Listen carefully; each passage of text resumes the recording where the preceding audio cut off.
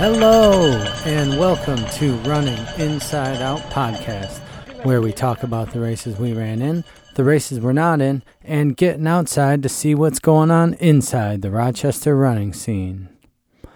Before we get started with this episode, I want to send a special shout out to our first ever contest winner, Emily Duke, who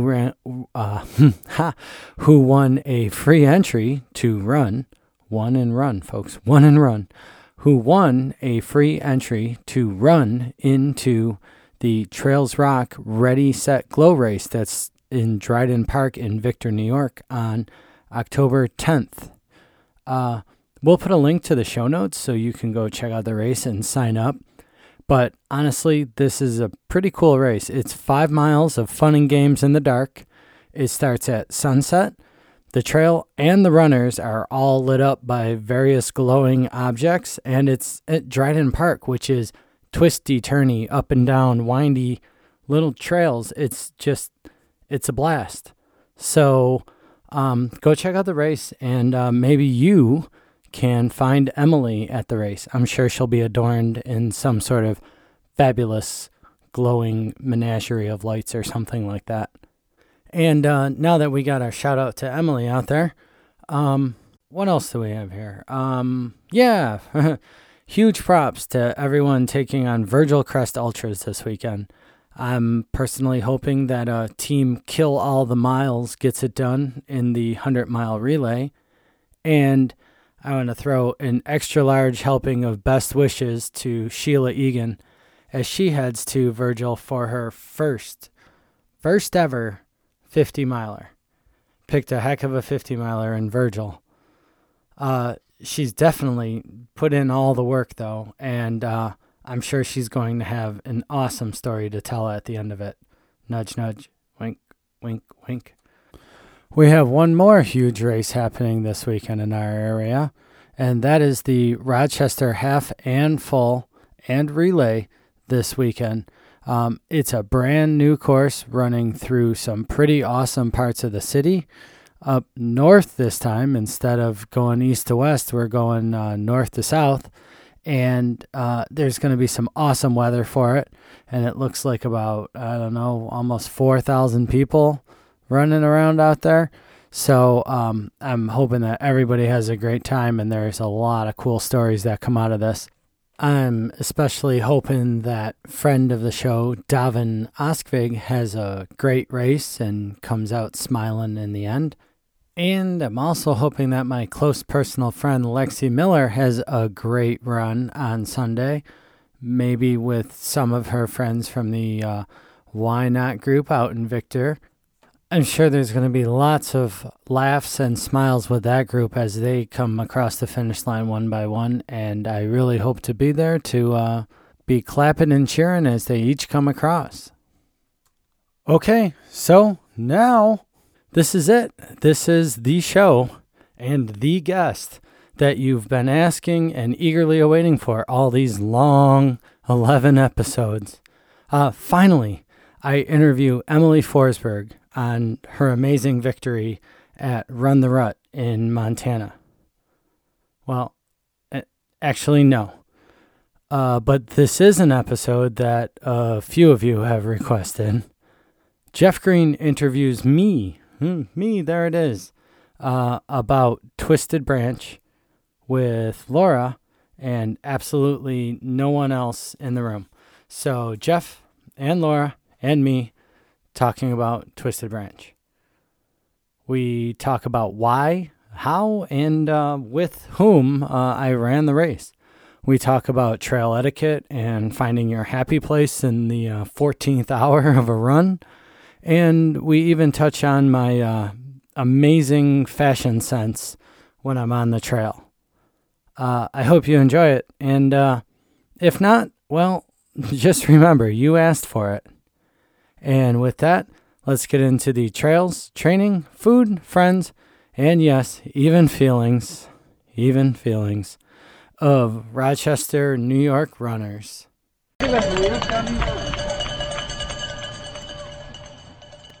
Hey, you want to just go? It's your show, man. Okay, all right. So, Here we are, 2 weeks after Twisted Branch. You're here, alive, still. At Green Studios. Yep, Greenhouse Studios. Laura's here, she's alive. Hi. I am here, I'm alive, for better or for worse. And no one else is here. No one else is here. That's it. Only 3 people in the room. And my dog. Okay, so I guess I'm just. Wow, that's a lot of questions. It's 31 questions. I am 100% positive we will not get through all of them. I'm not gonna look. We're not gonna. Oh, I mean, if you want to cheat, that's fine. But so just first thing, just jumping right into it. I think the biggest thing about your experience at Twisted Branch was that it was your first ultra competition, and before you had signed up, even you had never run an ultra before. You had done Sega Honda once or twice, a couple times. I guess once when you signed up. I actually did it once. Yeah. Yeah. So the thing that I was most curious about is what that was like signing up for Twisted Branch without ever having done an ultra before, point to point, difficult, even before we understood what the course looked like, it looked difficult. So what was that decision like for you, and how did you get there? So I had run that spring. I ran the Rochester Marathon in September, about this time actually, in September, and then I was signed up to run the New York City Marathon. I was just going to do a fall marathon, and I was going to do New York City, raise money for Action for Healthy Kids. That was going to be my fall marathon. But then I signed up for the Fleet Feet Golden Bib thing, which is like run all of their races. And when it didn't include the Rochester Marathon. Okay, so not all of their races. Well, they didn't own the Rochester Marathon at the time. Oh, yes. So you bought the Golden Bib and you did everything, and then like a month and a half after I did that, they announced, well, hey, you can get into the Rochester Marathon as well because we just bought it. And I was like, okay, well, who's the dummy that turns down a free marathon? And I was like, well, they're 6 weeks apart, so that's perfectly fine. So I ran those two, and I decided to make Rochester the goal marathon because it was first, and I worked my butt off for a 3:41. That's what I got. I think 3:41:40, something like that. My goal was 3:40, but whatever. It was hard, and I didn't really like running so fast on the road for so long. And then after I ran New York City 6 weeks later, that was like my kind of ticker tape. I walked through Waterstones. Victory lap. Yeah, I just had fun. I'm walking down the streets of New York City for 26 miles. And after that, it was kind of neat. And then I was like, well, sort of done with road marathons after that. Like, that was my last one, I'm pretty sure. Unless I go to like some crazy destination, like I'm at Big Sur, I'm not going to turn down running Big Sur road marathon. But I was like, okay, well that's that. I want to run, and it was always easier to run on trails and fun to run on trails, mentally easier and everything. And I'm like, well, I'm certainly not going to run Sega Honda in 3:41, but let's go. I sort of made this decision to go farther instead of faster. That's really what it came down to. And there's not a whole lot of trail marathon distances, right? There's Sega Honda. At the time, there wasn't Ontario Summit. Mm-hmm. No, there was Ontario Summit because I was signed up for that too. Okay, but so that was very, very new at that point. Right. It hadn't been run. It was just signed up. So anyways, I in the short, I guess I just decided to go farther instead of faster. And then I was thinking, well, Cayuga, it's in Ithaca, and I was thinking Virgil. Virgil seems like a lot of fun, and everybody had run it and was just raving about it. Were you thinking of the 50 miler for that one? Yeah. Okay, so not the 100, because that's for dumb people. Really strong, dumb people. Mm-hmm. But I was, and then Twisted Branch was announced, and I think it became like, for like 2 straight days, I just kept thinking, if I pass this up, I'm going to be so upset. that I passed it up simply because I was afraid that it was too far or too hard or whatever. And if I want to run this far, why am I afraid of this race? I don't know any of these races. So, being afraid of it I was afraid of any ultra I was going to sign up for. And this one just sounded, so much about it sounded super cool. I'm like, my wife and I we're the Sunday drivers when we go down that area. We stop at all the rest stops and the overlooks and especially before we had kids, let's just stop there and hang out for a few minutes and look at the overlook. And so to think of being able to just cross that whole distance on foot and see it from a different perspective, and plus, the first time and knowing that it was crazy and thinking there might not be a second time for the race, I had to get into it, So, yeah, and especially you're not going to get through all 31 of your questions. No, certainly not. I have, they branch off depending on how the interview goes, based on how we're feeling and stuff. No, yeah. So the long answer was it sounded really friggin' cool. Yeah. It just sounded cool, and there wasn't something I wanted to miss. Even though, reasonable people should be scared of 100K. But I think after 2 days of my wife listening to me going, she was like, just go do it. Just go and do it. Stop bothering me. Sign up for the race. So there you go. That's good. And that's very similar to how I felt when I signed up too. I think it was the first ultra I signed up for as well. And a lot of it was, not sure what it was going to be like, but just how cool it was a big driving factor. So now that you've run the race, how do you prefer to experience that area? Do you prefer the Sunday drive or do you prefer the Saturday Death March? I enjoy the Saturday version. I think the Sunday version is over too quick. You don't really get to enjoy the Sunday version unless you purposely stop and you hang out. And now with 2 5-year-old kids, it's usually getting to the destination, as fast as possible. Yeah, oftentimes. If things are going well, you hang out for a little bit. We really started stopping at Buttermilk Falls when we make our way down to Ithaca because we're like, okay, let's just get out of the car and let's go to the trail.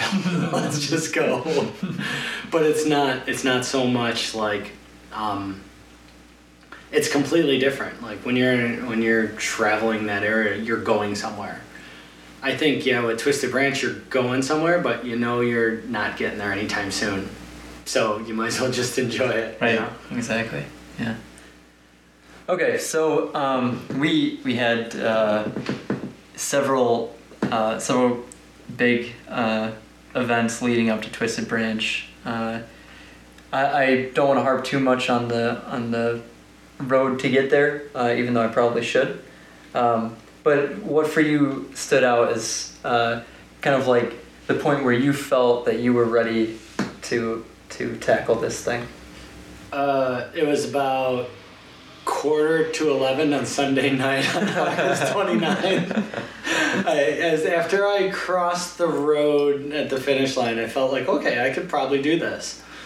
But before that, I don't know that I was ever... Yeah, leading up to it, through the race, it was... No, I don't think I was ever... I had said even after when we were all going into our last long run that weekend for that last long run, and I had a 50K on the training plan, and I'm like, I've done 2 50Ks and neither one of them completely filled me with confidence, and both of those were on the trail. Mm-hmm. Right. On the actual course. Yeah, and I was like, I didn't leave either one of those going the switch flipped. And I'm like, so I need to do something more than 50K. So I did Mosquito and I did 41 in 9 hours and 20 minutes. And everybody's like, that's it, you're ready. And I'm like, yay. I'm glad you think so. Yeah, I was like, only a marathon left after this. And that did make me feel better knowing just knowing how I felt the next day, knowing the recovery, knowing the pace I went and stuff. I think the confidence did slowly grow each time. Knowing the people I was running with, knowing knowing that I ran Ontario Summit with some of the people we ran with, and you know, when you and I are running together after I just raced a marathon, you know, the weekend before, and was totally gassed at the end of that marathon, right? And then the next weekend, I'm on the course and everybody's telling me how well I'm doing, and it's a harder course than the one I just ran. And, you know, just getting encouragement from everyone, and they're going, boy, you look good, even though you know, I'm like, I know you're all lying, but thank you very much. I think the confidence grew each time that I was able to run with the group and see everybody else getting better, and then sort of secondarily realizing that, wait, I must be getting better too because I'm running with them. You know, I think that was important. I think the day after we ran the Ontario Summit preview, and you just jumped out of the car and Jeff just did a spur of the moment 50K out of the car. Like, let me go get a gel and I'll be good to go. And then Laura ran the 50K, and then the next day she's out on the course. You know, we're doing, 15 miles or something the next day at Mendon. And Laura's just crushing it. And I'm like, oh, I did 18 the day before, and she did 50K and 15. And I'm like, I need that. Like, I need to do more of that in order to feel good about what I'm about to do.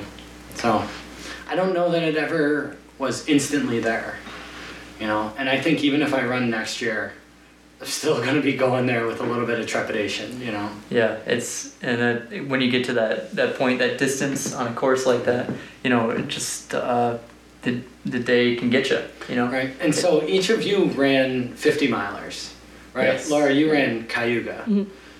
After you finished Cayuga, were you like, all right, Twisted Branch, come on? No. Because we haven't done a preview yet either at that point, so no.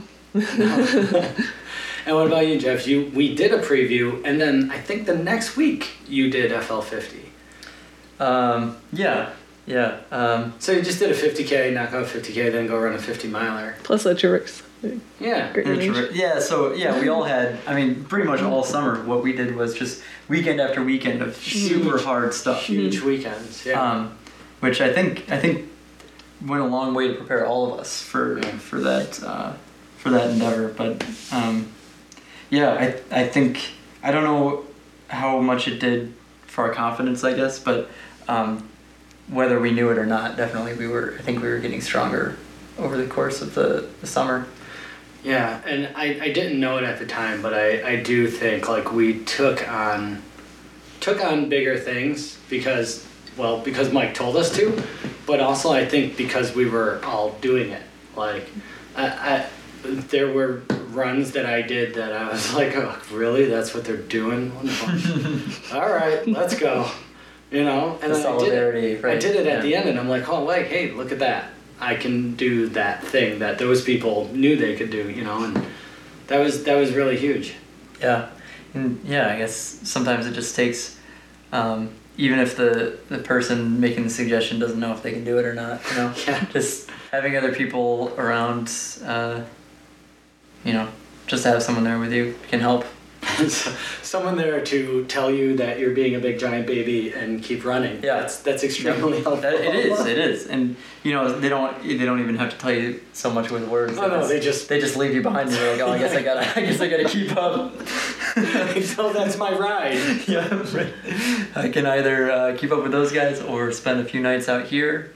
Yeah. So then. Moving on just towards the race, we camped out Ontario County Park the night before.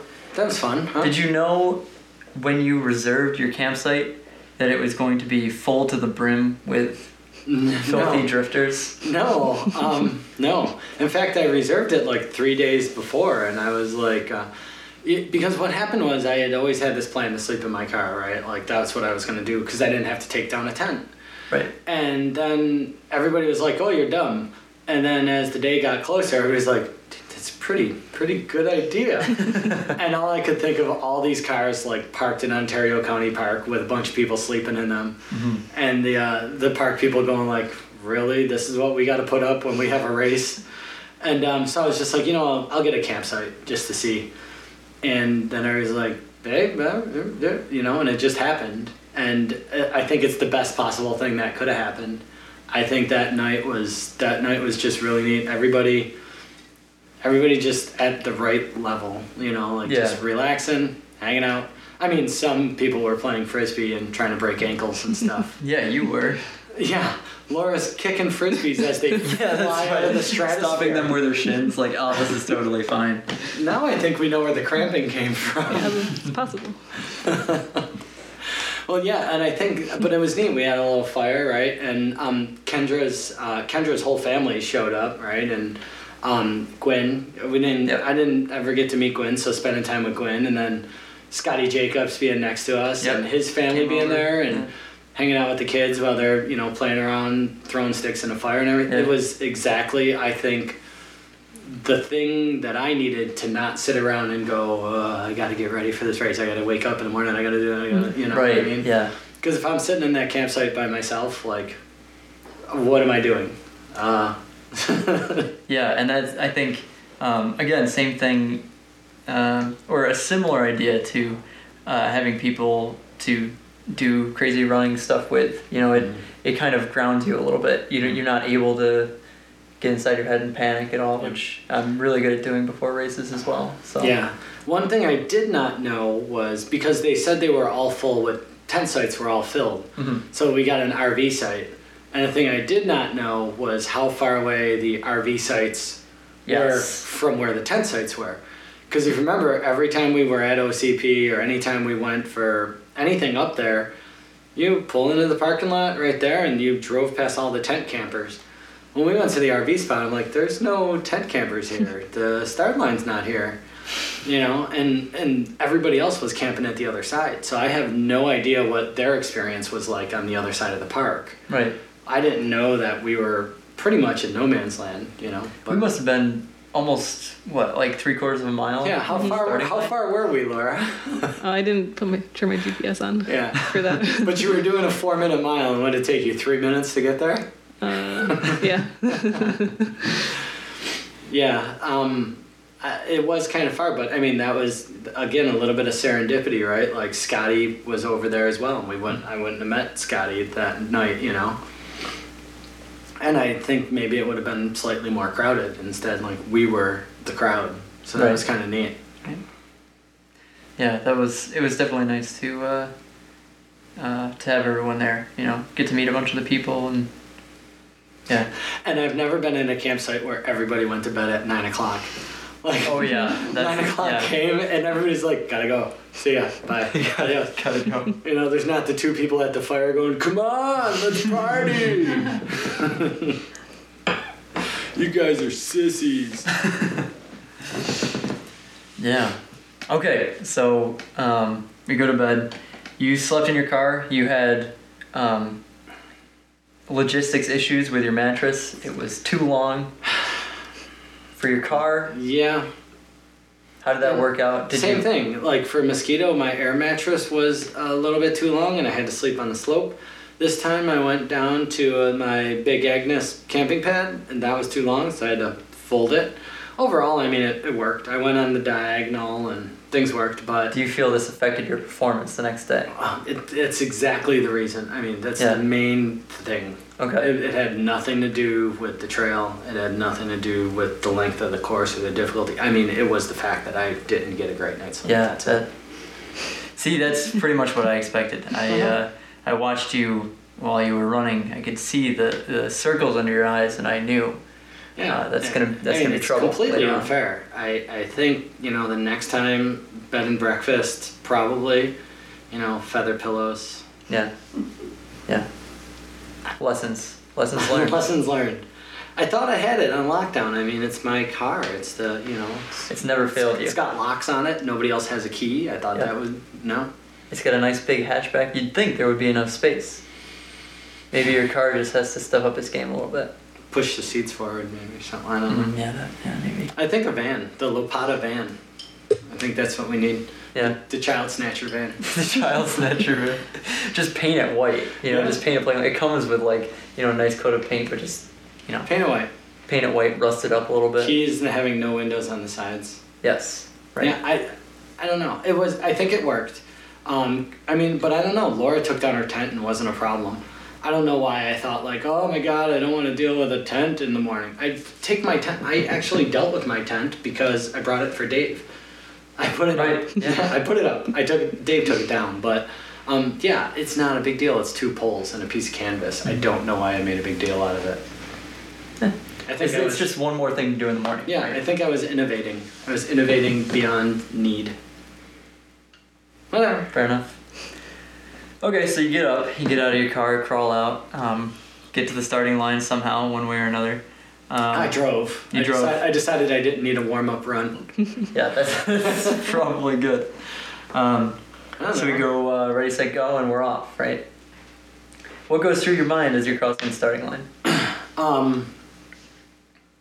This is pretty fast, but it's not fast at all, but it's still too fast. You know, the idea, I kept thinking that thing, you know, like if you're going too, if you feel like you're going too fast, then you are going too fast.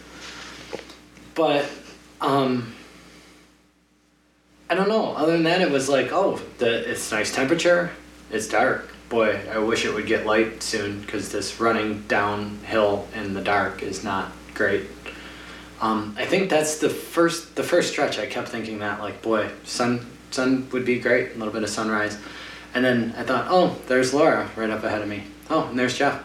Wow, look at Jeff run up that hill really fast. He's going ahead of us. Okay, well, that's neat. You know, he's feeling it today. But yeah, he's feeling something. It was sheer terror. That's what I was feeling. Panic, yes. So I guess that was it. I was really happy that we kept ending up with each other. I thought that was really neat. It was just, that was fun for me. We were running down to the beaver pond, and this one guy in front of me was like, oh my God, there's roots here. And I was like, yeah?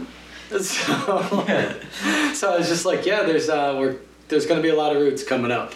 We'll have to cross several routes, probably at least a dozen more before we finish.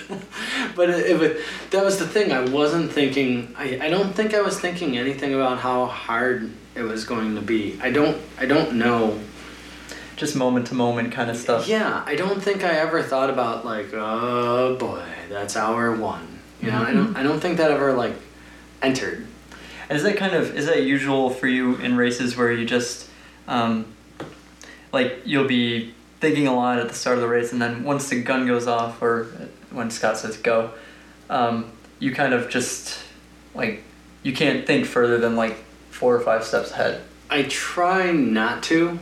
I try to like just think about the moment.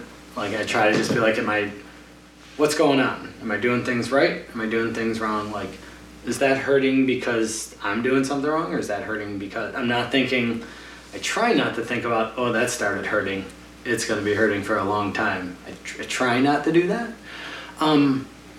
There are times when I'll get into that pattern of looking and going, ugh, 10 miles to go. Ugh, 9 miles to go.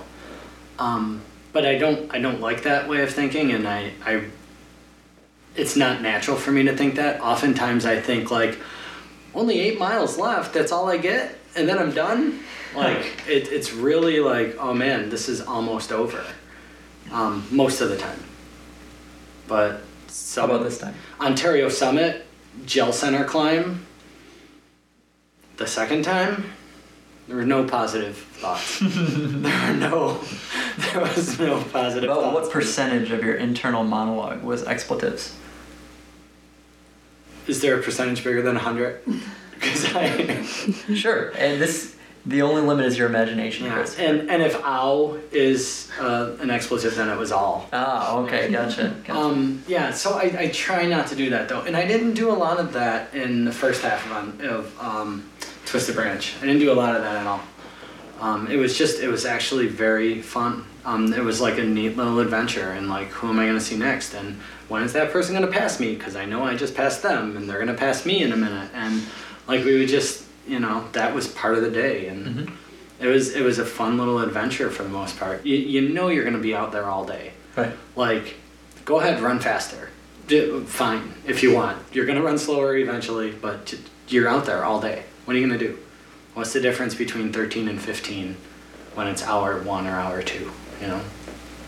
So That's good. it's something. It's something. That's At least it's an ethos. right. All right. So over the course of the day, or actually, I'll just let you. If you want to take me through the race, you know, however you want to tell me about it. But like, how did the day go for you overall, generally?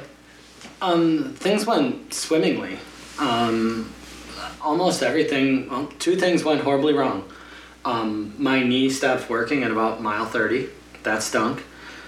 Just dragged that for 35 miles.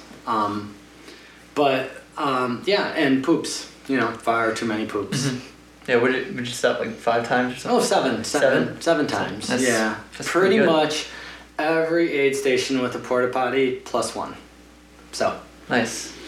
Yeah, 1 actually left, and I said, "Hey, that's the first aid station in to poop at," and then had to go back to it. You jinxed yourself. You almost got away with it. I don't know what happened. That's not a thing for me. 7 times in a day? No, not a thing. But it became a thing. So. Do you think you will continue this trend moving forward? Did you like? Is that going to be part of your racing strategy now? I don't believe so. If that's the case, I'm going to go back to 5Ks, 10Ks. I can't handle it. How many times did you poop this morning during the race? None. I ran 8 miles and I don't know, 75,000 vertical feet. I think something like that. No I think it was poops. 7,500,000. Something. I mean, but no poops. No, Okay. Everything's fine. All right. Works according to plan. I don't know.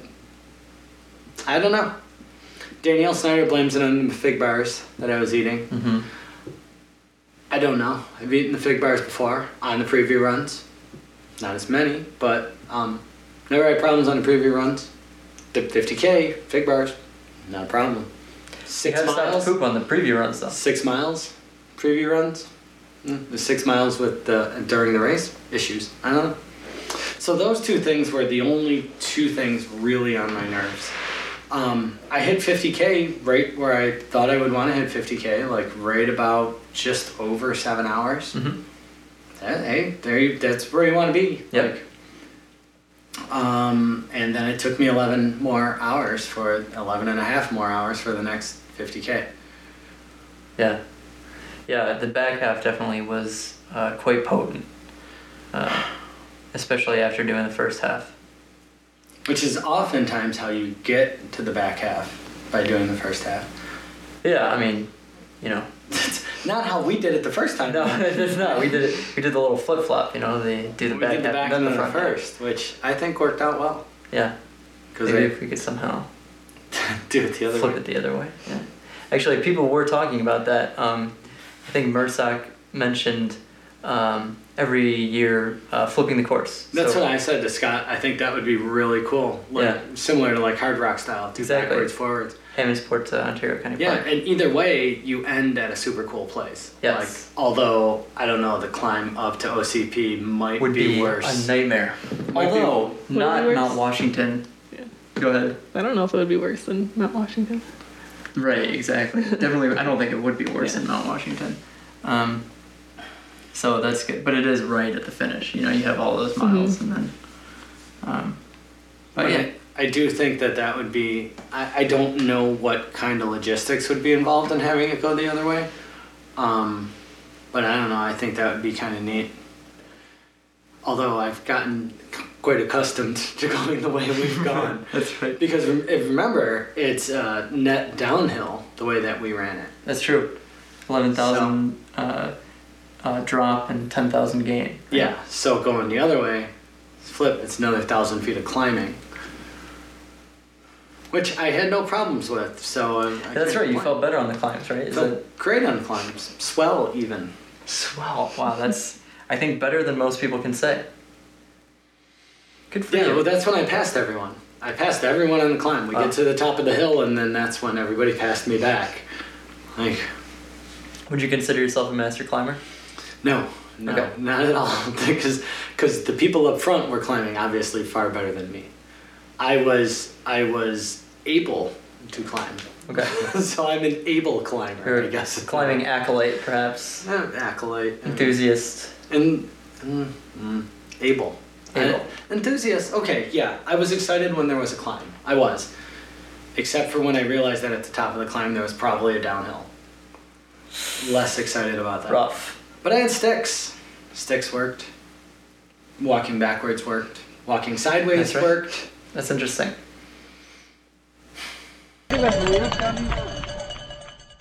Oh well, lost to history. Okay, fair enough. Moving on. Yeah, I'll just cut that whole part out. All right, sweet.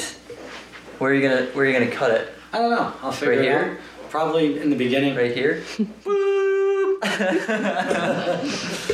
Okay. So the next thing that I'm interested in is low points for you, dark places. Can't talk about ultras without talking about them. Did they happen to you? Where did they happen? What happened? Mile. So I really count the real dark point being just after maybe mile 51, 52-ish. But I think there was probably a little one before that. I just started, I don't know. So we went into Bud Valley, and Bud Valley's happy and joyous, right? And that's the rallying point, and everybody feels great, and I felt great. And Yep. Pick up your pacer. yeah, things are well, good. and Riley came up and completely gave me this giant squeeze, and that was cool. And I actually didn't feel my knee completely throbbing at that point, which was really exciting. And then Liam was there, and Summer handed me a burrito, and I didn't eat it, and I was like, she carried this burrito all the way from Rochester. She brought it. She hands it to me, and I just no, I don't want it. And I was like, well, that's really crappy. And I'm like, I'm sorry, I didn't. And she's like, that's fine. Just bring it to the next aid station. And my friends were there, the cows. That was really exciting. Mm-hmm. I was wondering for the whole first 7 hours of this 9 hours of this race, who the heck are the cows? Because they're holding up signs with my name on them. Yeah. And they're like, 52, guess who? And I'm like, screw you, I have no idea. And then I would think about that for a while, and that was neat, because it was usually on a giant climb. And then I would get down a downhill, and then an aid station would be there. And I'd be like, wow, that went by fast, because I was thinking about these dumb cows. And then they were there, and that was all exciting. And then, so I started running out of the, take another poop, start running out of the aid station with Dave. And Dave's like, so how you feeling? And I was like, bleh, and I just unloaded. I'm feeling terrible. Everything sucks. This is bad. This is bad. This is bad. And I thought I was giving him an assessment, and really I was just being angry. And he's like, well, you're going up this hill pretty well. Just keep doing that. And I'm like, oh, yeah, that's right. I'm halfway up the hill. Let's keep going. And so that point, I kind of realized, okay, well, you're just sitting there whining to yourself. Stop whining to yourself. So that was neat. Then 10 miles later, that was when it wasn't a mental, it was it was mental, because he's saying things and I'm not hearing him or paying attention, and I'm just running. But I got a little bit of just a little tunnel vision, where all I could really see was the 3 feet where my foot was landing. Okay, my foot's going down right here, and there's no roots, so I could put it right there. And then the next foot, okay, and I didn't see any trees around me or anything. It's just kind of that was kind of crappy. And I was pretty sure that I wasn't making very much progress at all. And then, Dave starts asking weird things about countries, and are all the aid stations country themed? And I'm like, what? He's like, I saw a sign for Ireland, and I'm like, oh my god, what is this guy talking about? My pager's gone crazy. Yeah, he's like, I saw a sign for Ireland, and I'm like, and he's like, and that aid station back there was all decked out in Italy. And I'm like, yeah, I don't know. Whatever, sure. And I was just I was completely oblivious. And I was like, that's probably a sign for somebody's camp or something. I don't know. Yeah. Whatever. I have no idea what's going on. And then we got to the aid station. It was pub 54. And I'm like, I still hadn't even put it together. And he's like, oh, they're like, welcome to Ireland. And I'm like, okay, fine, whatever. And I just sat down. It's further than I thought. I just sat down in this chair, and that was it. I was like, I had no idea who was. I don't remember the people that were there or anything. Scott McGee's sister was there. Yeah. Yeah. She was very nice. She was by very all nice. accounts. Yeah. I at one point, like, I'm just sitting there and I was like, oh yeah, I'm kind of in this race, and I look up and there's Mike Bray, like, directly across from me. I'm like, I didn't hear him. Was he there when I sat down? I have no idea. And Dave's like, eat this, do this, do that. And I'm like, and he handed me a peanut butter and jelly sandwich, and I like touched my lips and I was like, ah, and I threw it. And I'm like, well, that was a jerk ass thing to do. Like, why would you throw it? Just there's. So anyways, yeah, and I put my head back in my hands again, and I'm like, and I got this like huge shake, like all the way up me, and I was like, I gotta go. And like as soon as this shake, like it started in my calves, went up my whole body, and like came out my head. It's like reverse lightning strike, and I'm like, Right. I gotta get up. If I don't get up now, it's all done. That's it, because another one's gonna come, and that's it. I'm like, come on, Dave, let's go. And he's like, already? And I'm like, yeah, we're going right now. He's like, all right, cool, let's go. You know, he's all excited, like, because he thinks I'm motivated or something. Yeah, and we get about halfway down that trail, and I'm like, yeah, well, time to pull off the side of the trail there. So he patiently, you know, waited for me. And then I felt great. I felt really good after that for mentally, like everything was back, ready to go. I don't know what happened, but mentally everything was fine, positive. I was just a little bit angry. I kept thinking like, man, it's so late. Man, those kids are going to be cranky staying up this late. They're going to be miserable. But I was like, well, you know, let's go. Let's run. I feel great. And then there would be a downhill. And I'm like, then I'd start cursing because I couldn't run the downhill. But as we were leaving that aid station, somebody had asked, like, do you want a headlamp? We got 2 extras. And, of course, dumb me was like, no, I don't need a headlamp. I'm going to get going. And then I was like, Dave, grab one of those headlamps. This might be slower than we think. Mm-hmm. And that turned out to be really great. But I was like, I started getting angry because I wanted to run. I knew I could run. And when there was an uphill, nothing hurt going uphill. Nothing. Just ran. Walk, power hike, whatever it might be at that point. If the grade was not negative, I was going. But just hitting even a little slight downhill completely stopped me in my tracks. And I was like so frustrated by that. And I continued to let myself get frustrated by that. And Dave just kept saying, that's fine. You're making it up on the uphills. You're making up the time on the uphills. You're doing great. And I'm like, nobody makes time going uphill. But, you know, he was doing his thing. Like, he did a great job. And then he would be like, we'd get to it, we'd finish a climb or something, and we'd start getting to a downhill. And I was like, oh, I think I need to find some sticks. And Dave would go run and find a stick and be like, this one right here, pick up this one, and pick up that one. And, you know, then he would break them in half for me. And so he started breaking off little trail sticks for me and everything. And then at one point, I'm pretty sure I was so pathetic, he starts going in front of me in the trail, and he's like kicking rocks off the tree. He's like clearing the trail for me. And I'm just like, all right, man, sure, thank you. I guess I'll walk backwards down this trail because there's no rocks anymore. But yeah, that was... So a lot of the problems you faced were frustration with how your body was behaving and acting, and maybe a little just mental fatigue. And... I had a little bit of mental fatigue at one point, but I think overall I probably came out okay on that side. My frustrations were like,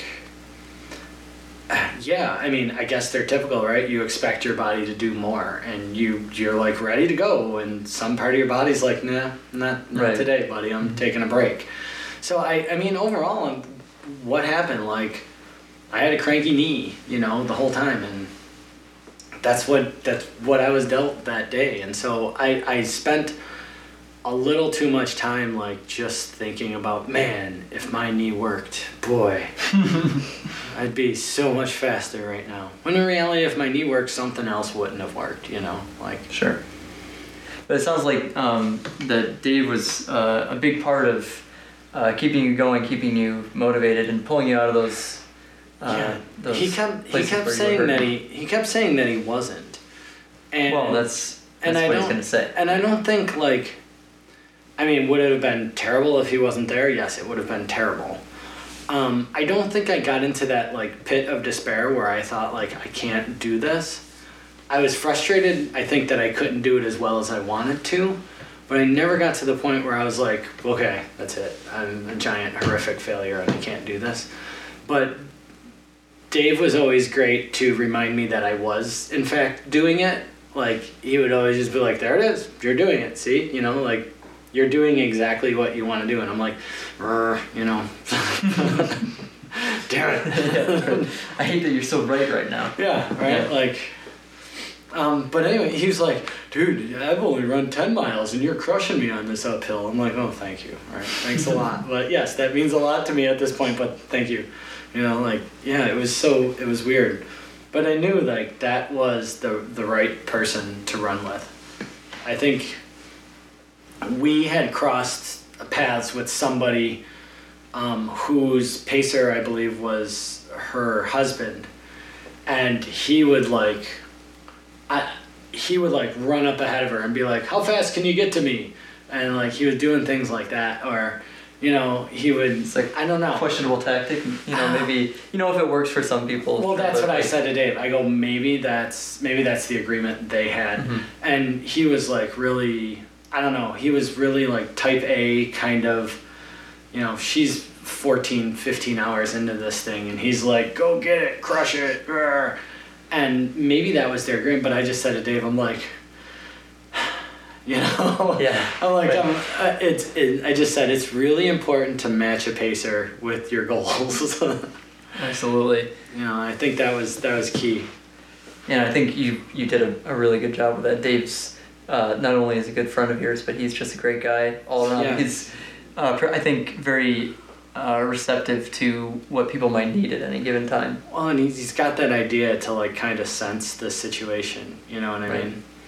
Like when he handed me a handful of chips, and I go, "You got enormous hands. There's no way I can eat all those chips." And so he took out like 3 chips and handed them to me. I'm like, how do you fit so many chips in your hand? And he didn't say anything. He just like handed me 3 chips and moved on. Right.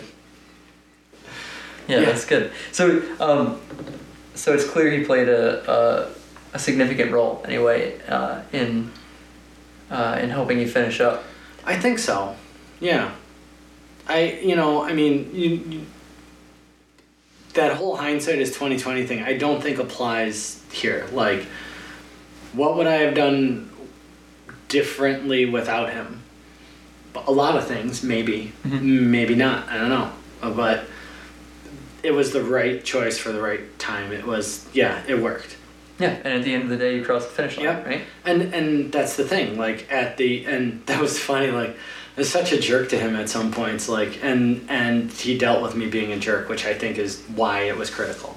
Because I could have sat there being a jerk, and the fact that he wasn't being a jerk, I'm like, there's no reason for me to be angry at myself. Like, let's just get going. And I think that was the biggest key. Like, just his even keel, mental balance, you know, like, just kept making me get back to the place where I knew I should be. Because that's the place where I want to be anyways, right? Like, I don't want to be sitting there thinking this is miserable. Yeah. And I wasn't thinking it was miserable, like, oh my God, what a slog. It was more like, I'm not doing well. I'm not doing great. Look at how this thing went wrong. Look at how that thing went wrong. Boy, I could have did better there. And that's not, you know, whether that's 5 minutes, it's still a long 5 minutes that way. Right. So Yeah. he's there acting as kind of like a grounding force for you, keeping you at very least much. focused and not getting caught up in that melancholy. Yeah. Yeah. And just like, you know, or whatever, just making like a comment, you know, like he wants to tell a story and I'm like, okay, go ahead, tell a story, you know. Or he wants to ask me a question and I either I answer the question completely or I don't, but like, yeah, definitely grounding. Just bringing it back to like, why are we here? Like his pure excitement all day of wanting to get out on the course and run. Yeah. Like every single aid He was station. raring to go. Yeah, He was every ready. single, and that's the thing. Like you know, you don't. I don't like to think that I need to be reminded about the joy of running, but like, I think sometimes you do. Mm-hmm. You know, so And if there's any point you need it, it's 14 hours into a race. yeah, It was funny, the first like 2 hours, he kept saying, he would say something, I was like taking off my pack to readjust, and he's like, can I hold that for you? I'm like, nope, can't hold it. And he's like, hey, I got a gel, do you want a gel? I'm like, nope, can't have it. You know, I'm like, would you stop trying to help me? I'm tired of telling you no, you know, but he was just so excited, and that just kept reminding me that I was that excited 5 hours ago. Why can I not be that excited now? Right. So, anyways, that's cool. fun. All right, so the for me, whenever I'm finishing a long race or even a short race that sucks a lot, is when I can hear the people at the finish line. That's when I'm like, oh, okay, this is good. I'm gonna cross the line. I'm gonna be done. I'm gonna eat a lot of food, drink some beer, and then I kind of get a wave of relief. Did you experience that wave of relief at all, and like where did you feel it coming into the finish? Laura, did you experience that wave of relief at all? No. Good, because I didn't want to be the first one to say no. There was no wave of relief at all, because going across that ridge, there are downhills on that ridge, even though it's supposed to be a ridge. So those were miserable. Mm-hmm. The ridge runs past the finish line. That's pretty evil to like be like, wait, I want to go down there, and like that's not. And so there was a point, when we finally, there's a really cool spot where you are on top of the ridge and you come out onto the field. And there's a moon. That's all that's in the sky is this absolutely giant moon. And you just were like, okay, I'll just stay here. You know, like I don't need the other 2 miles. I'll just hang out and stare at this moon. And they're like, no, I gotta go. So there's no relief even there. Like you want to just stare at this giant moon and just hang out. And then you go back into the woods and you're like, wait, I was supposed to be getting to the road. Why am I going back into the woods if I should be getting to the road? And then you get to the road and you're like, okay, where's this new trail? Let's see what this new trail is all about. And you're like, this is the new trail? Really? Downhill switchbacks? The bane of my absolute existence at this point. Like, I would have just taken Winding Stair Road. I could have just threw myself down, rolled, and been at the finish line. Instead, I gotta do switchbacks. And so, like, I got a long stick and I got a short stick. And I put the long stick on the downhill side, and then we turn the switchback. I hobble around the switchback. I switch my sticks. Hobble around the switchback. And these switchbacks are, like, miserable. And there's, 100 of them on this stupid downhill. And you keep looking for, like, so at one point I'm telling Dave, I'm like, Dave, how close are we to Winding Stair Road? He's like, I don't know. I'm like, well, you got your phone, you got your Strava going, just look and tell, do we run past Winding Stair Road? He's like, I don't know. We're almost there. And I'm like, fine, let's just keep going. Whatever, we gotta be there soon. It was just like, there was a sense of urgency. I think when it really hit was, there was somebody, when I got on the Winding Stair Road and I'm kind of running down, a headlamp popped out of the woods behind me. And I'm like, wow, I haven't seen one of those in a long time. There were 2 guys that left the aid station before me, started towards the climb, and they missed the turn. And I pointed them, like, guys, it's back over here. And so they ran ahead of me, got to the climb ahead of me, but then I passed them, and I never saw them again. Mm-hmm. And only a single headlamp was behind me, so I was like really confused. I didn't see any headlamps for the entire climb of Mount Washington, all the way across the ridge until I got to the road. Then I saw one behind me, and Dave's like, oh, there it is, it's a race. And I'm like, it's not a race. No, it's not. All we have left is a downhill, it's not a race. And then we start going down the switchbacks, 1, 2, and the guy finally passes me. And when he passes me, like maybe halfway down the Tri-Trail, he's cruising. He's got walking sticks and he's just flying. And I'm like, why did it take him so long to pass me? Like, he passed me and then I didn't see him anymore. Like, he was just gone. And I'm like, what's going on there? But at some point down the trail, like, all of a sudden there's all sorts of headlamps on this trail going down. And we start to see cars going on the road, and I'm like, okay, it's getting close. And Dave's like, dude, everybody's on this trail right now. It's gonna totally be a hot finish. And I'm like, okay, let's go. And then Bertrand must have, like, I don't think he heard us because I don't think I was saying anything. But Matt Bertrand yells up, he's like, "Is that O'Brien?" And I'm like, "Yeah, that's me, woo!" And then I start swearing at the trail. And I'm like, see, I say stupid things when I run. Matt's like all happy that I'm behind him. And I'm like, yeah, screw this trail, F that, F this, I hate this trail, blah, blah, blah. And then I'm like, I shut up and go, you know? And at that point, I think it was like, okay, I wanted to run fast. I had the energy, I had the will, and every single step downhill, my knee was like just jumping out. And then we came out to the road, and I'm like, okay, there's the road. And I honestly don't remember much about the road except for going, of course Egan's at the finish line. Of course he is. Like, where else would Eric Egan be? How far out did you hear him? I didn't know it was him actually until he yelled, "What's your or what's your name?" Because, like, I heard a bunch of people say, like, runner coming in, and I just kind of yelled out my number. Mm-hmm. And then I heard Egan go, "What's your name?" And I was like, I didn't expect that, you know? And then, yeah, I come running up to him, and I realized I had my 2 stupid sticks. So I threw those to the side. He complained to me later. He's like, "Yeah, I had to pick those up." And I'm like, whatever, you know? And then, yeah, I, like, kind of crossed the finish line, and, like, that was done. Like, it just kind of was like, oh, I could stop. And it might be the first finish line where I actually remembered to, like, stop my watch. Because, like, I was done. Yeah. Okay. Stop.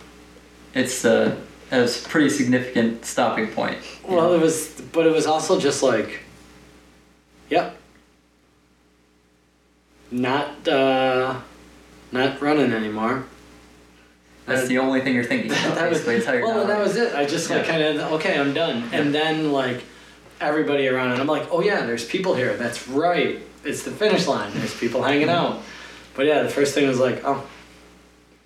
And it's that thing that I've had at so many of these long trail races where I'm like, yeah, dummy, it wasn't so bad.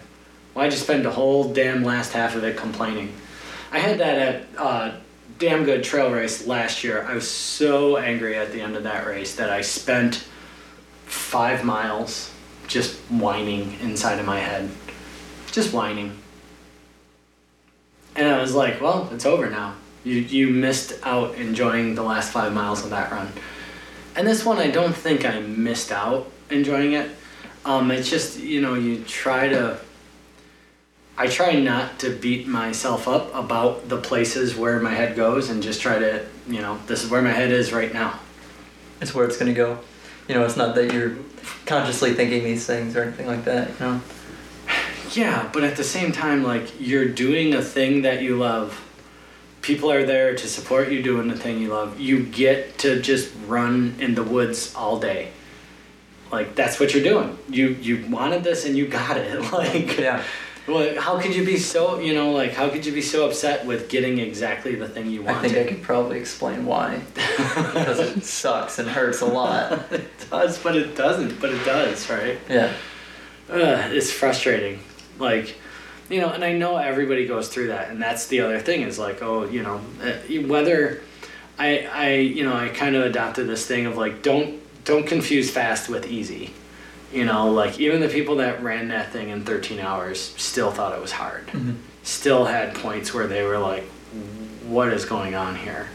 They just happened to do it in 13 hours instead of 17 hours and 43 minutes. 52 seconds. Who's counting? All right, so I've seen a few people talk about when they cross the finish line, kind of same thing or similar thing you were saying, where it didn't necessarily, you didn't feel like a rush of joy or anything. You would just stopped running. Do you think when you cross that line that that anything like changed for you? Did you feel that you would like turn over a new page in a book or become a different person after that experience? Or? Well, I don't, you know, I think the thing is though, not that there wasn't a big giant rush of joy at the end of the race, because there was. It just didn't come from crossing the finish line. Right. It wasn't me having completed the race. That wasn't like, okay, this is a giant epiphany and everything's great. But then you see all of the other people that also completed the race with you. People that you ran 1,000 miles with, hundreds of hours just, running, and they went through the same thing. And you're super happy that they finished. And then you see them, and they're super happy that you finished. And you're both really happy. And then that's when that comes, like, we did a thing, And I think that to me was far more significant than, like, me crossing the finish line in 15 hours or 17 hours or, 18 hours and 1 minute. There's a whole bunch of people here that are excited, heartfelt congratulations went around that we all did this thing. And that to me was the moment of joy. Friends from Vermont came, friends from Jay, New York. My wife was there. My daughter's still awake at 11 o'clock at night. My son's like, Dad, I knew it. I'm going to sleep. I knew you were going to make it. Seeing Matt, Matt went into the race with one leg and he finished. And knowing what Laura went through all day, seeing Laura all day long, just, it was so weird for me to see Laura, not flying past me and being gone, but then flying past me and then me catching her, and then flying past me again and it was such a weird thing for me to see her so many times in a race, because I don't see her during a race. I don't see Laura. I say, okay, have a great race, Laura, and then I see her at the finish line. But to know what everybody went through, to know, every time so one way to know when you're getting close to an aid station or a trail crossing is because you see Mr. and Mrs. Green there smiling and cheering and taking your picture. And the fact that that they're out there simply because, they want to be part of the community and support people. And, to go into an aid station and go, so how's Jeff doing? And everybody go, oh, he's doing great. He's right there, and Strat goes, do it for me. But to have everybody at that finish line at the end, that's where I think that joy sort of, it doesn't go, hey, are you ready for this? Are you ready to be happy? No, it just smacks you in your damn head, and all of a sudden you're happy, and you don't know what the hell your body's doing, and, weird things are leaking out of your eyes for no good reason, and you're just super happy. And for me, I was more happy for that piece than me finishing it, which I think is weird, but it's not, because I think that's why we do it. So the idea that we finished rather than me finished. Yeah. And did I I don't know, is there a new page in the book? I don't know. Yeah, I did that thing. That was pretty hard, and that was cool. And yeah, I'm not sure though. I didn't feel instantly I'm an ultra runner. Look at me. I run ultras. Haha. See my shiny cape? I didn't feel any of that stuff, But the next day, I kind of was yeah. We didn't have any different conversations at lunch than we would have, right? I think kind of just, ate more food than we would have. Yeah, definitely. But yeah, it puts things into perspective a little bit, I think things that seem hard maybe seem less hard, and things that you think are difficult, you realize there are far bigger problems in the world than having to go run. Yeah. So I think that's, to me, it's each one of these big long runs just gives me a new sense of perspective. So. Yeah, I think that's similar for a lot of people. Before we get too far away, I wanted to ask Laura if it was weird for her to see Chris throughout the entire day. He said he's used to just, seeing her at the starting line and then at the finish line. But so what was it like to have Chris around all day?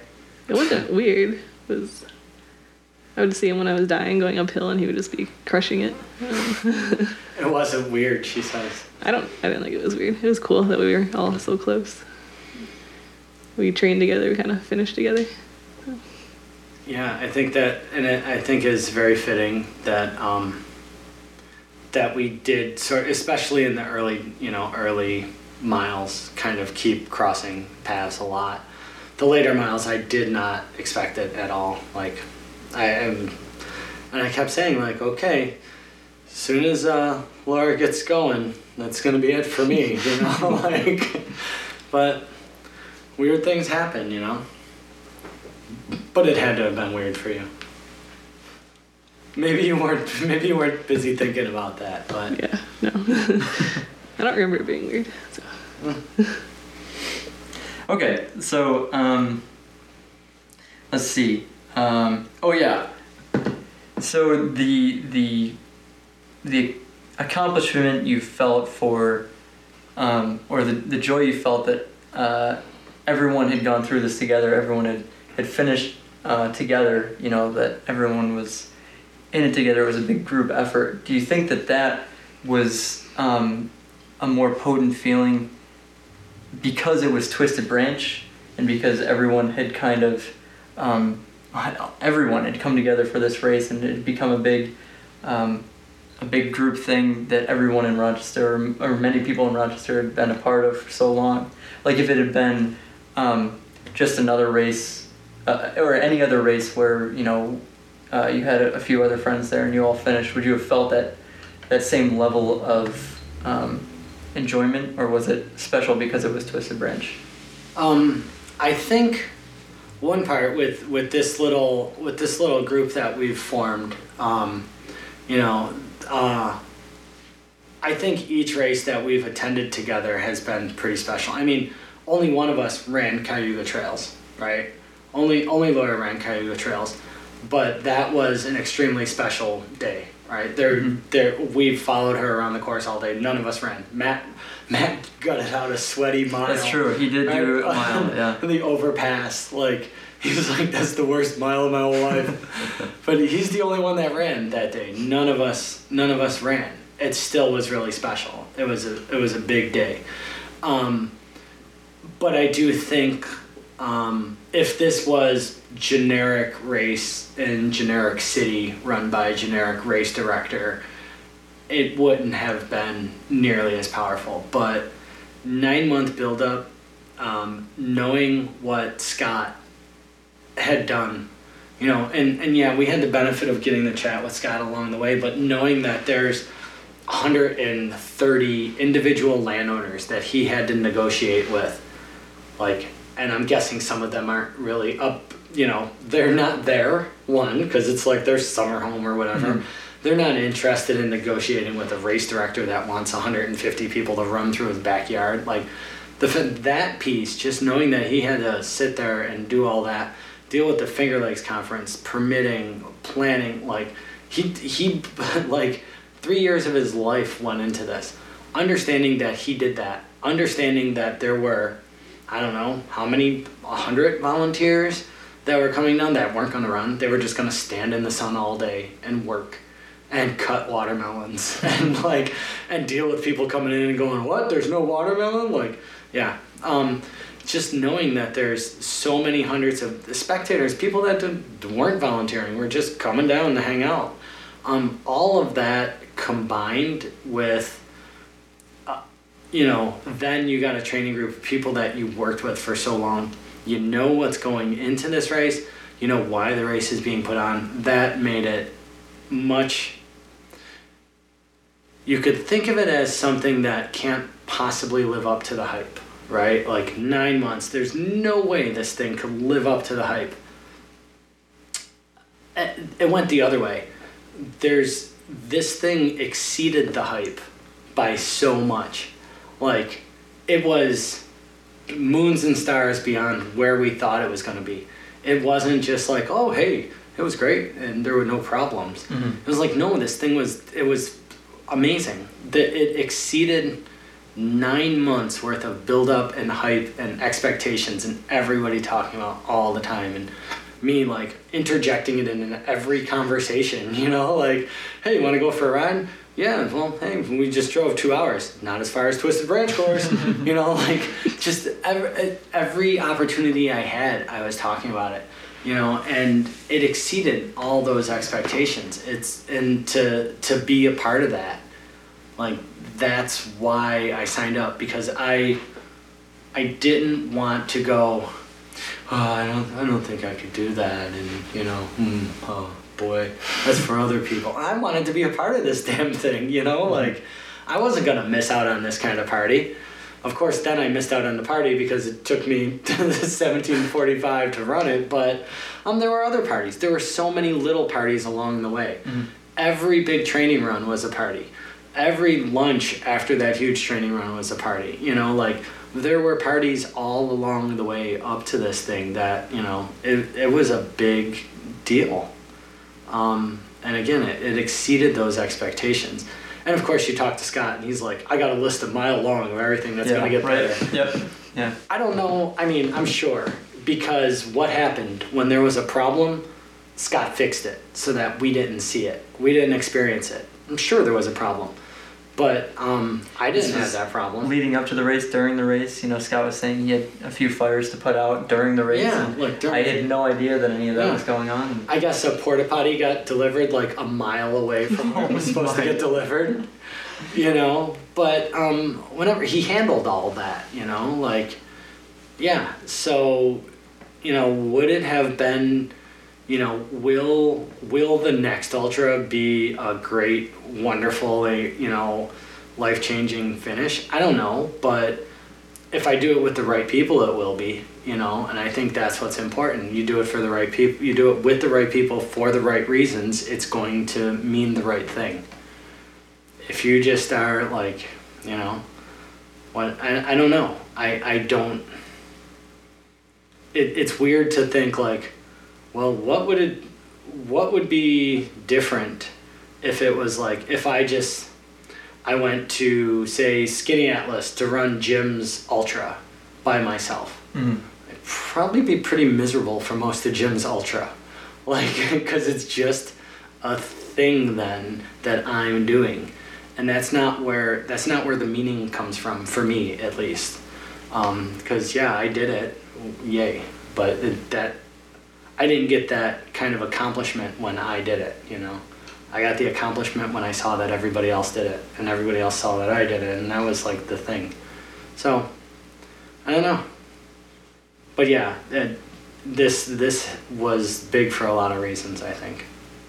Yeah, I've seen the phrase world-class event thrown out there a few times, and I haven't taken too long to think about what that means, but just at first blush, I think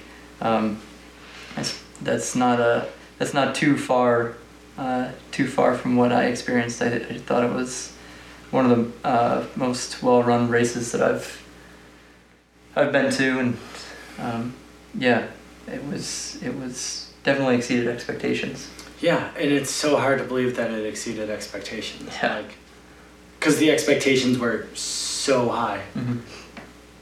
They were so high, and I think because, again, this running community is so interesting in that there are very few people looking to take from it. Everybody really is looking to give into the community, and that's like, for me, that's a unique situation, I think.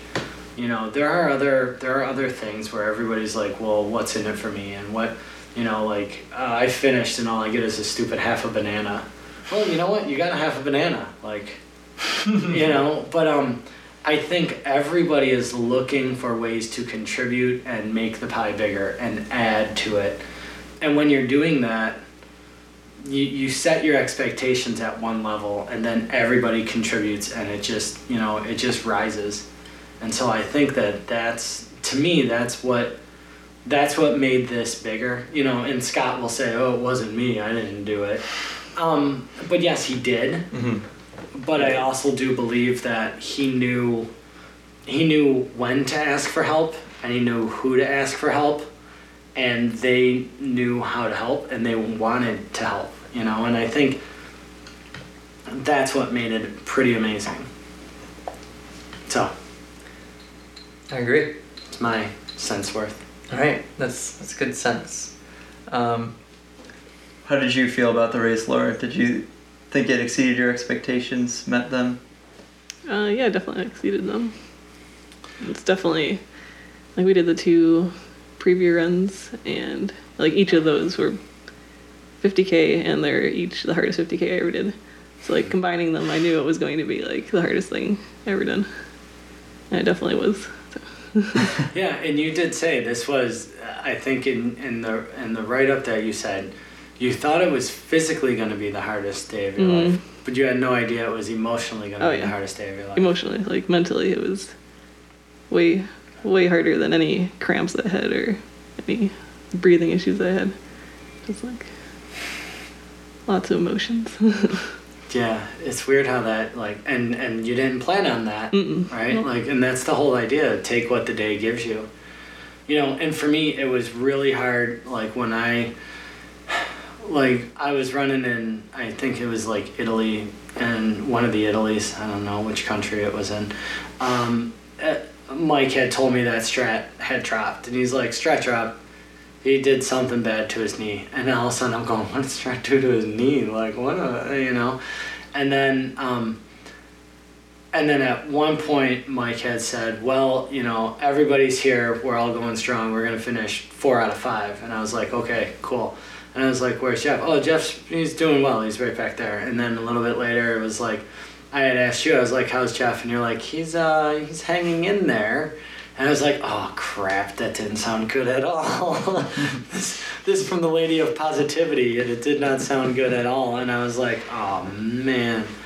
So then I started thinking about that, and then I was asking about where Sean Story was, because I hadn't seen him, and I sort of expected to see him as I started realizing that, you know, he's going to be able to go downhill a lot faster than me, and I expect to see him. And so he's like, oh, Sean's back there. And I'm like, what does that mean, that Sean's back there? I guess he's not up there. I know that.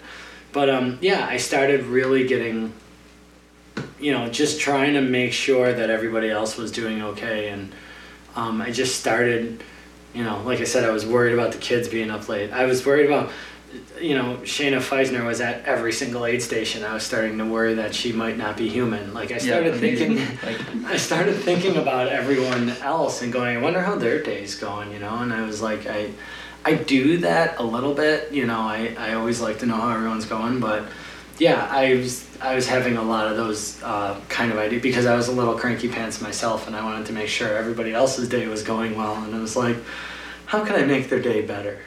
Probably not by bitching at them when they ask me a question. But yeah, I mean, when the emotions come up, what do you do? You know, just keep running. Exactly. Move your feet and lose your mind, right? Yeah, I thought it was move your feet, lose your seat. No. Oh, that's good. Oh. All right, so any other thoughts on the race? Anything significant from the race itself that you wanted to share?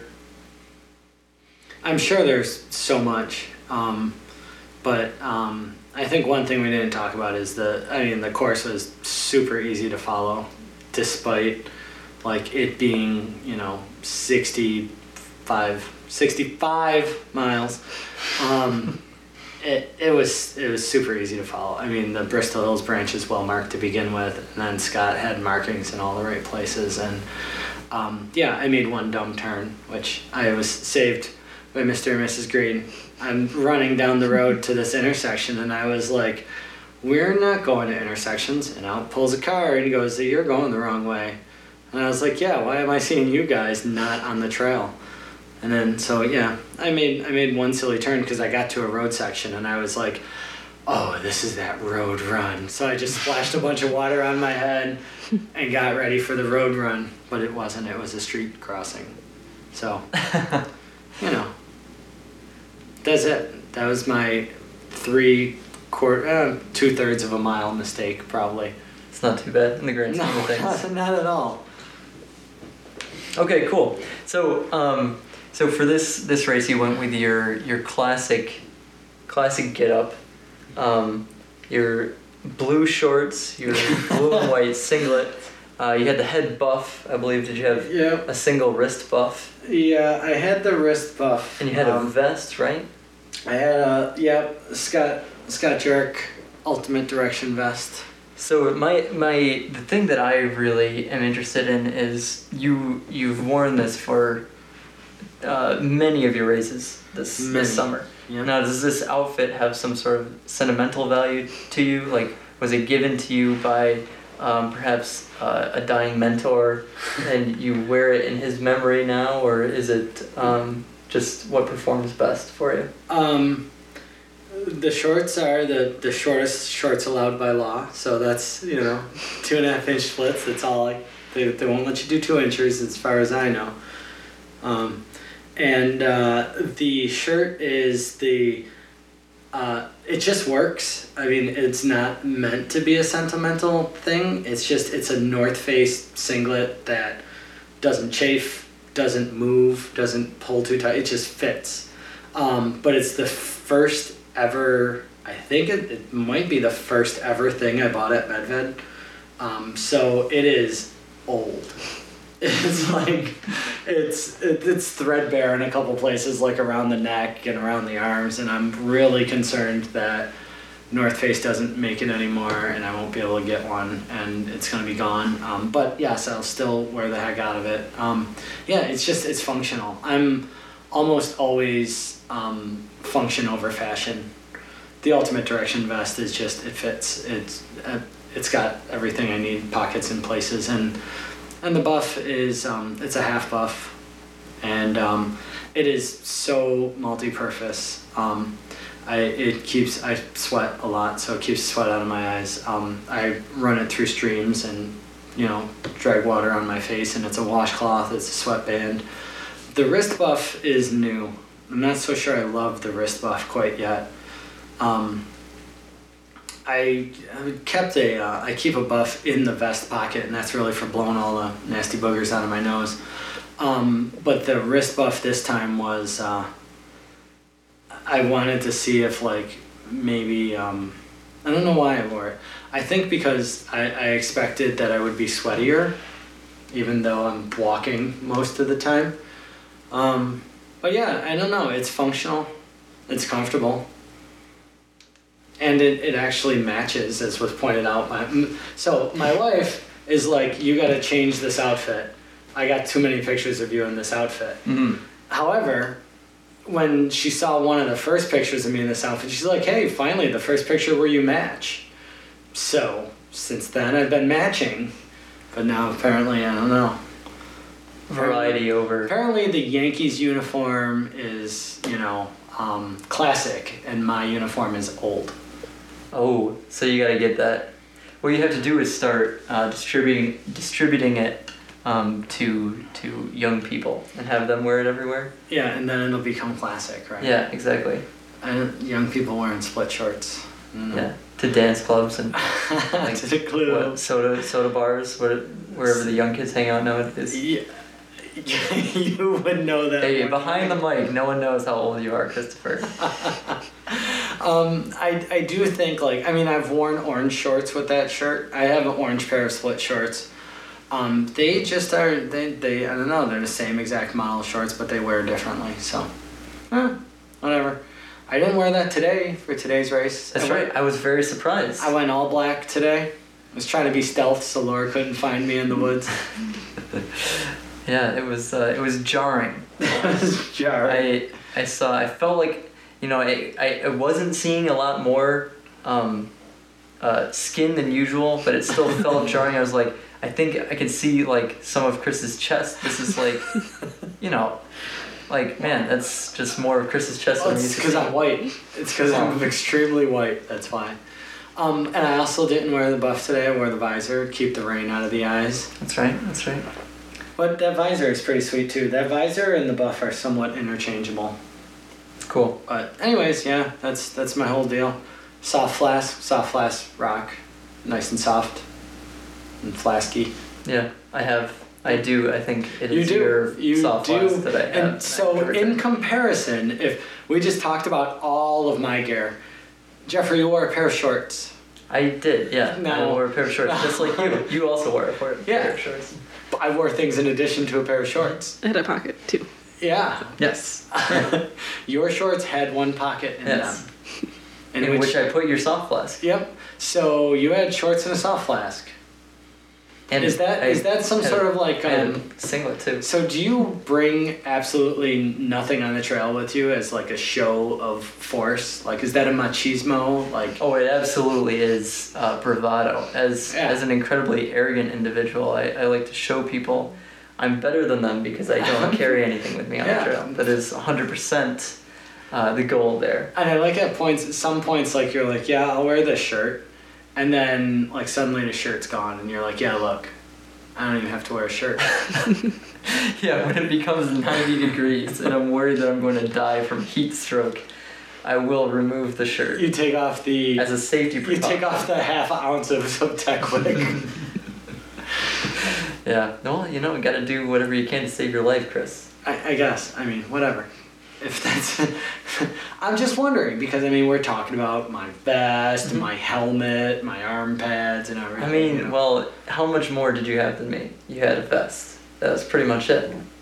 And I even had a soft flask, very similar to you. I had double the amount of soft flasks that you had. That's true. If you count the bladder, to triple the soft flasks. Oh, I didn't know you had a bladder too. Oh yeah, you better believe it, dude. I brought Yeah. everything. That's good. My whole closet. Yeah, and that worked. Yeah, There it you go. worked. It did the thing. Okay, so I know this is going to be a long list, but the morning after the race, you go through. Give me the laundry list. The list of all the pains that you had. My knee. Okay, My that's one. knee was the biggest pain. That was the biggest thing. Is that the only one? The second pain was that you would not allow me to pay for lunch. That was a giant pain. That was more of an emotional. Okay. Yeah, that Two was still a pains. pain. Yeah. Yeah, sure, my ankle was a bit creaky. It had nothing to do with my inability to pay for lunch, though. I could have still paid for lunch even with a bad knee and a So I'm bad at 3 ankle. pains. How many more pains did you have, Christopher?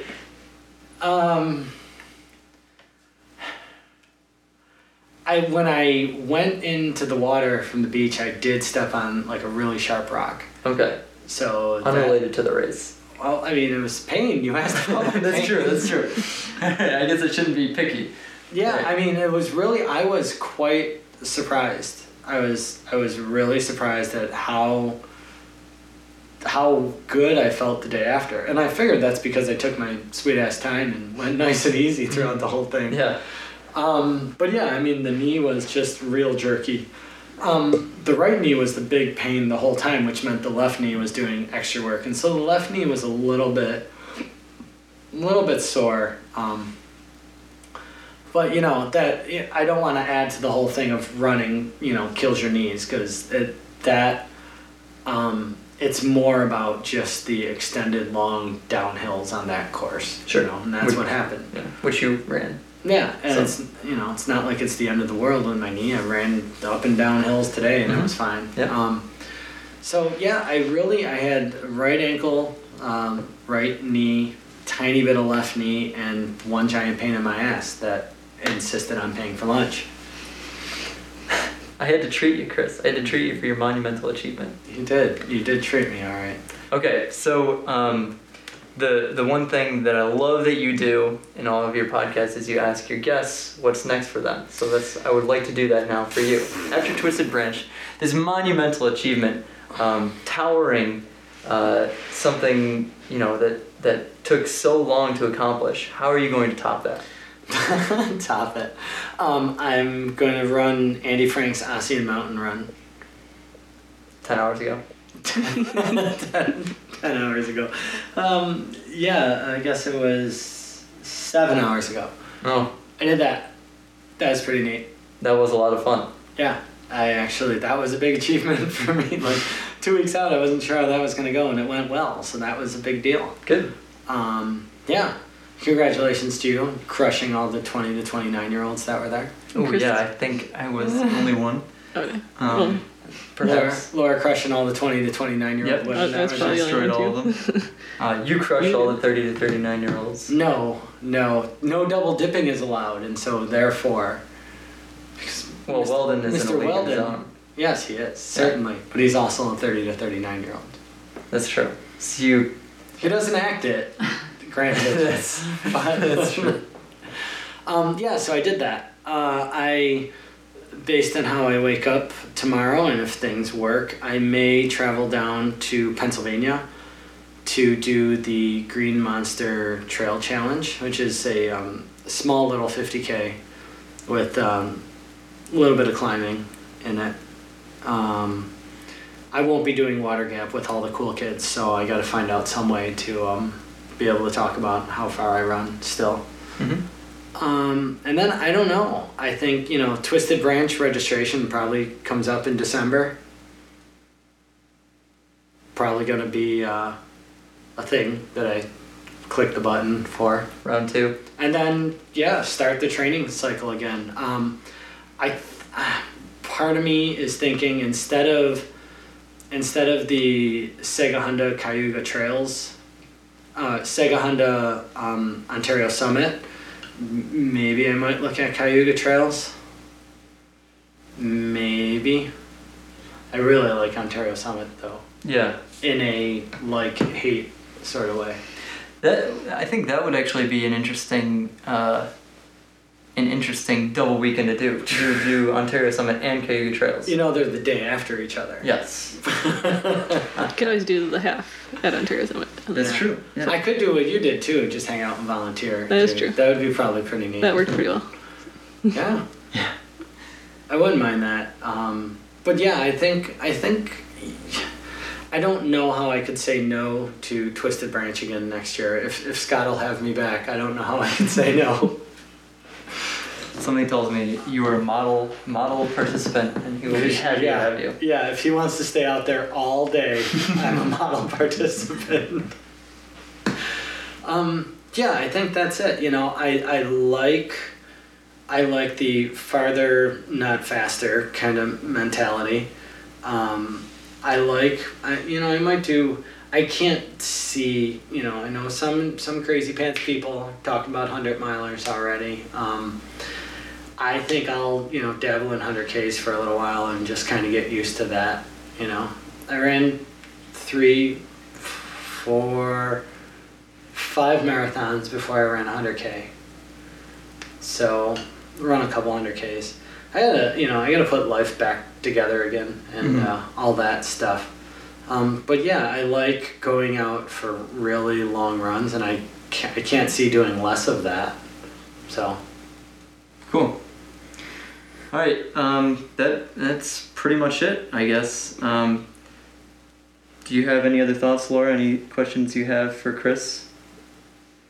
I don't think so. Yeah, they can't see you I think shake we're your. covered. People can't see you shake your head. I'm shaking my head. That'd be a no. Yeah. Okay. Well, thank you very much for letting me talk to you. This show that you put on is, I think, a wonderful project and a good way to bring the Rochester community closer together. So thank you very much for doing that. Well, thank you. It's not easy sitting there asking somebody a bunch of questions, so I appreciate it. Now I know.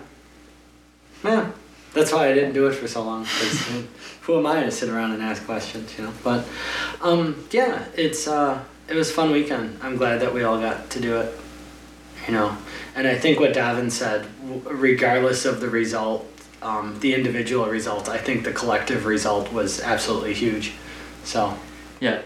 For everybody that was there, everybody added to the pie, and it's a very big pie now. So, I don't think anybody should be disappointed in how that weekend went, except for Scott McGee, of course. He's welcome to be disappointed because it's his own creation, but we can tell him over and over again that he shouldn't be disappointed. Yeah. But wait, there's more. If you made it this far, you deserve a little bit of exciting bonus content.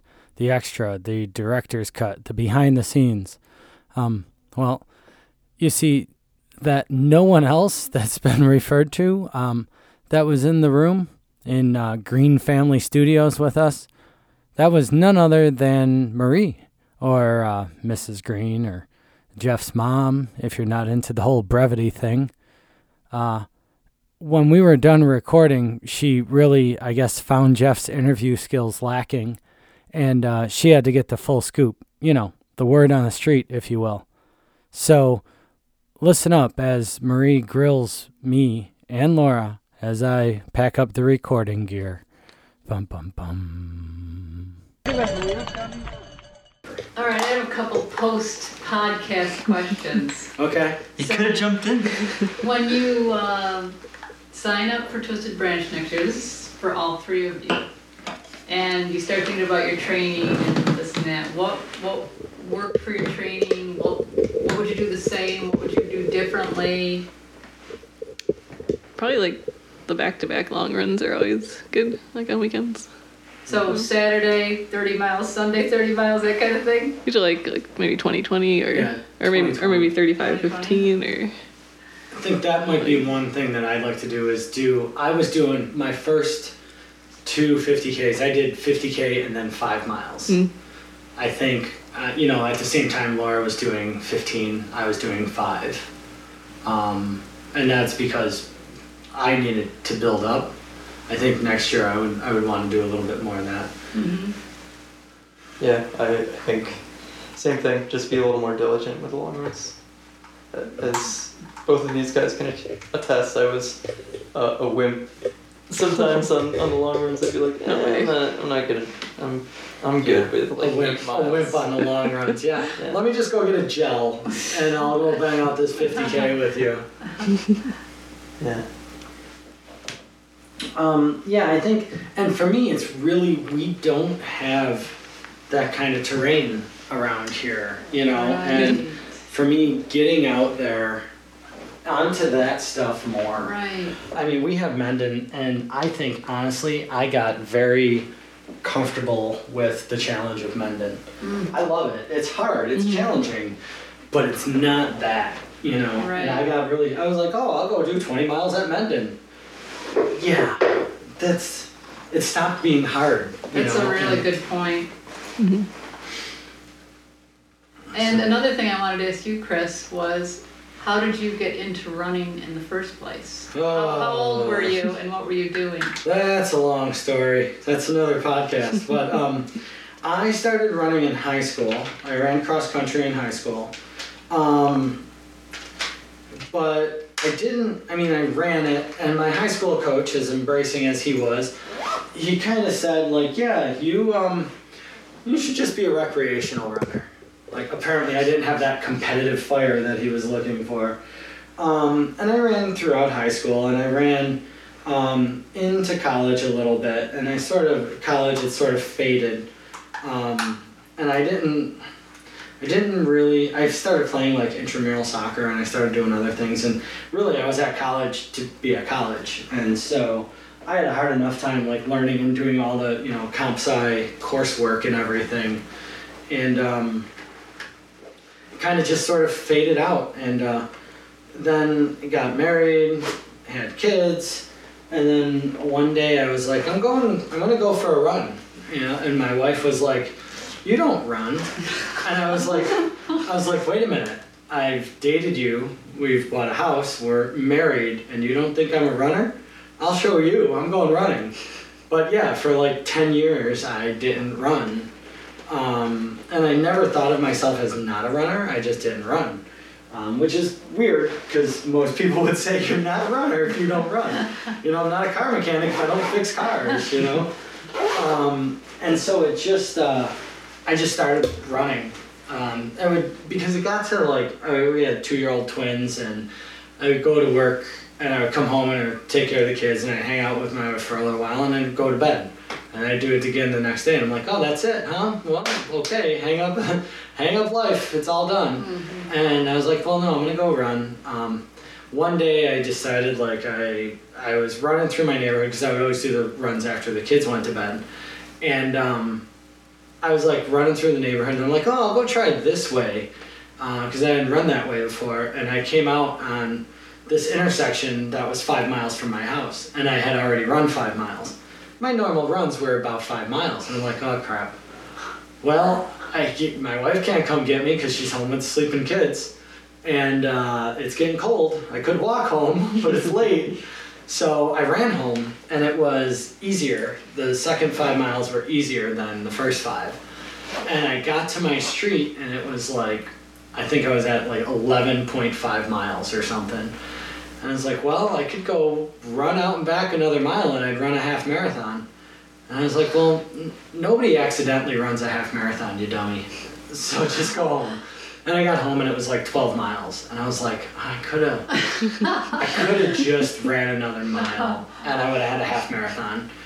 And then I was like, well, why the hell don't I just go run a half marathon? Like, what's the big deal? And then so, and I was like, well, yeah, whatever. And then my buddy Joe was like, dude, we should sign up for the Rochester Marathon. And I was like, okay. So, because June was just coming up, and I'm like, if I'm going to sign up, I need to sign up now to get the training in. So I sent him an email. I'm like, I signed up. He's like, yeah, I'm not running it. And I was like, all right, sure, And so then I, just started doing that. But yeah, it took, only 10 years of not running to remember that I was a runner. Oh. And so then I thought we were done, and I started putting away the equipment, and I stopped the recording. But really what she had just done was dispatched me. Mrs. Green was not finished with her line of questioning. She turned her eyes on Laura, and it was all I could do to actually get the recording button pushed. So here's what I caught. Unfortunately, you'll notice it ends pretty early because I had to go, because I was packing up the equipment and what have you. But it's still pretty darn good. You had an incredible tough time with cramping. Yeah. And so when that would happen, what do you do? You literally, I assume you literally sit down and try to flex. What do you do? What do you physically do? I think I just rolled around on the ground and clutched my legs and cried. So you can't, so it's not like you can flex your foot, or it's nothing you physically try to do, you just wait the cramp out? Yeah, I think I might have tried to pull my foot to stretch it out or something, but yeah, nothing really you can do. But I would press on where it was cramping, or oh god, just wait for it to go away. I just can't imagine that. And when I would try to stretch it out, something else would start cramping. So. And this is a really weird question, I'm sorry, but how long does it last? Does it last 20 seconds? Does it last 2 minutes? Does it, or is it does it vary on how long it's going to be? In other words, when you say, oh, cramp, it's another cramp, are you sort of thinking, okay, well, this is going to last 30 seconds, or this is going to last 2 minutes? Or it's just different? It's always different, I think. Oh my god, that's just so awful. Yeah. Just no. It would destroy me. No. Oh my god, there's no way. Wow. So then the cramping at some point would pass, and you'd get up, and you still must have had residual after each cramp, because your legs just aren't ready to go again. You've got they'd be tight or something even after, right? Yeah, you'd usually be sore or tight. And so then would running loosen you up a little bit? Yeah, once I could get going. Yeah. God. Until we started climbing, and then the climbing, when my foot was flexible, started to cramp something. Yeah, and isn't it interesting? Chris's tough times were the downhills, and yours were the uphills, just because of the maybe hitting something and having it set off a cramp. Yeah. Oh man. Yeah, between the two of us, we were very stopping. Oh yeah. You had a nice balance there between the two of you. And something you said, Chris, in one of your answers. One of my extended monologues? No, it was wonderful. It was wonderful. But you said something about, I was just thinking about how everybody else was doing. And that's one of the first things you said, Jeff, like just out of the blue. We hadn't even asked you. You were sitting, and then you said, "Oh man, I can't wait to hear everybody's stories. They're going to be so great. And I can't wait to find out how so-and-so did." And you were like so excited thinking about everybody else. And that is such a cool thing. I think you all obviously share is that camaraderie. Mm-hmm. Yeah, it's kind of disgusting, actually. But yeah, it is. There's a lot. Yeah, you almost at times want. And I mean, I don't know. Sorry, Jeff, just jumping in here. But you almost at times, if you're having a horrible, terrible day, it's more important to you that your friends are doing well. Yeah. You know what I mean? Yeah. Like I felt so much better when like we saw you guys and you could tell us that Jeff was still like moving and still doing good. I'm like, I felt better. Mm-hmm. Yeah. Me too. Yeah. Yeah, I felt pretty crappy hearing everybody dropping out. I'm like, well. I just can't imagine how crushing that is because you worked months and months and months. And Chris, you talked about it would enter into so many of your conversations. I mean, it wasn't just another race. And I just felt so bad for like Josh Brett and I'm sure others I don't know, but just how that's gotta be a big disappointment initially, and then you move on to the next. We'll have to read his report to Josh Brett. Oh yeah? Really? Oh, Yeah, he was actually really like positive. He liked hanging out at the aid station. Oh, well, that's good to Doesn't hear. surprise me that. So he had fun, even though he wasn't racing anymore.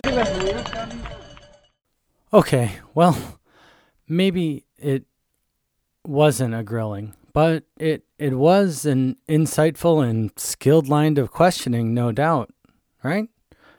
Apparently you know who the host of this show is going to be going forward. There's really no comparison between mine or Jeff's or even Mort Nace from episode 11's interview session. Mrs. Green, she just has got the skills. So I'll be shipping my microphone and my brand new pop filter over to Mrs. Green so she can continue on the amazingly long tradition of Running Inside Out podcast. So thanks for that. But now I guess it's time for me to wrap up the show one last time before I hand it all over. Thank you for listening. Thank you so much for sharing with your friends. Huge shout out to everyone that participated in the contest. The sharing and the liking of the page, the iTunes comments. It's really actually it's at a very minimum generated a lot of feedback to me, so I've really appreciated it. And it sounds like the word's getting out there. Plus, I mean, Emily thanks you all so that it was actually a real competition for her to win this entry. So thank you for sharing. Continue to like us on Facebook if you haven't. Rate the show on iTunes. That's kind of a big deal. Tweet us on Twitter at RunInsideOut. Use the feedback form on the website. But most importantly, get out there and keep creating these brand new stories for us to tell. And with that, be thankful for what you've been given, be proud of what you've achieved, and let go of what you've lost. See you out there.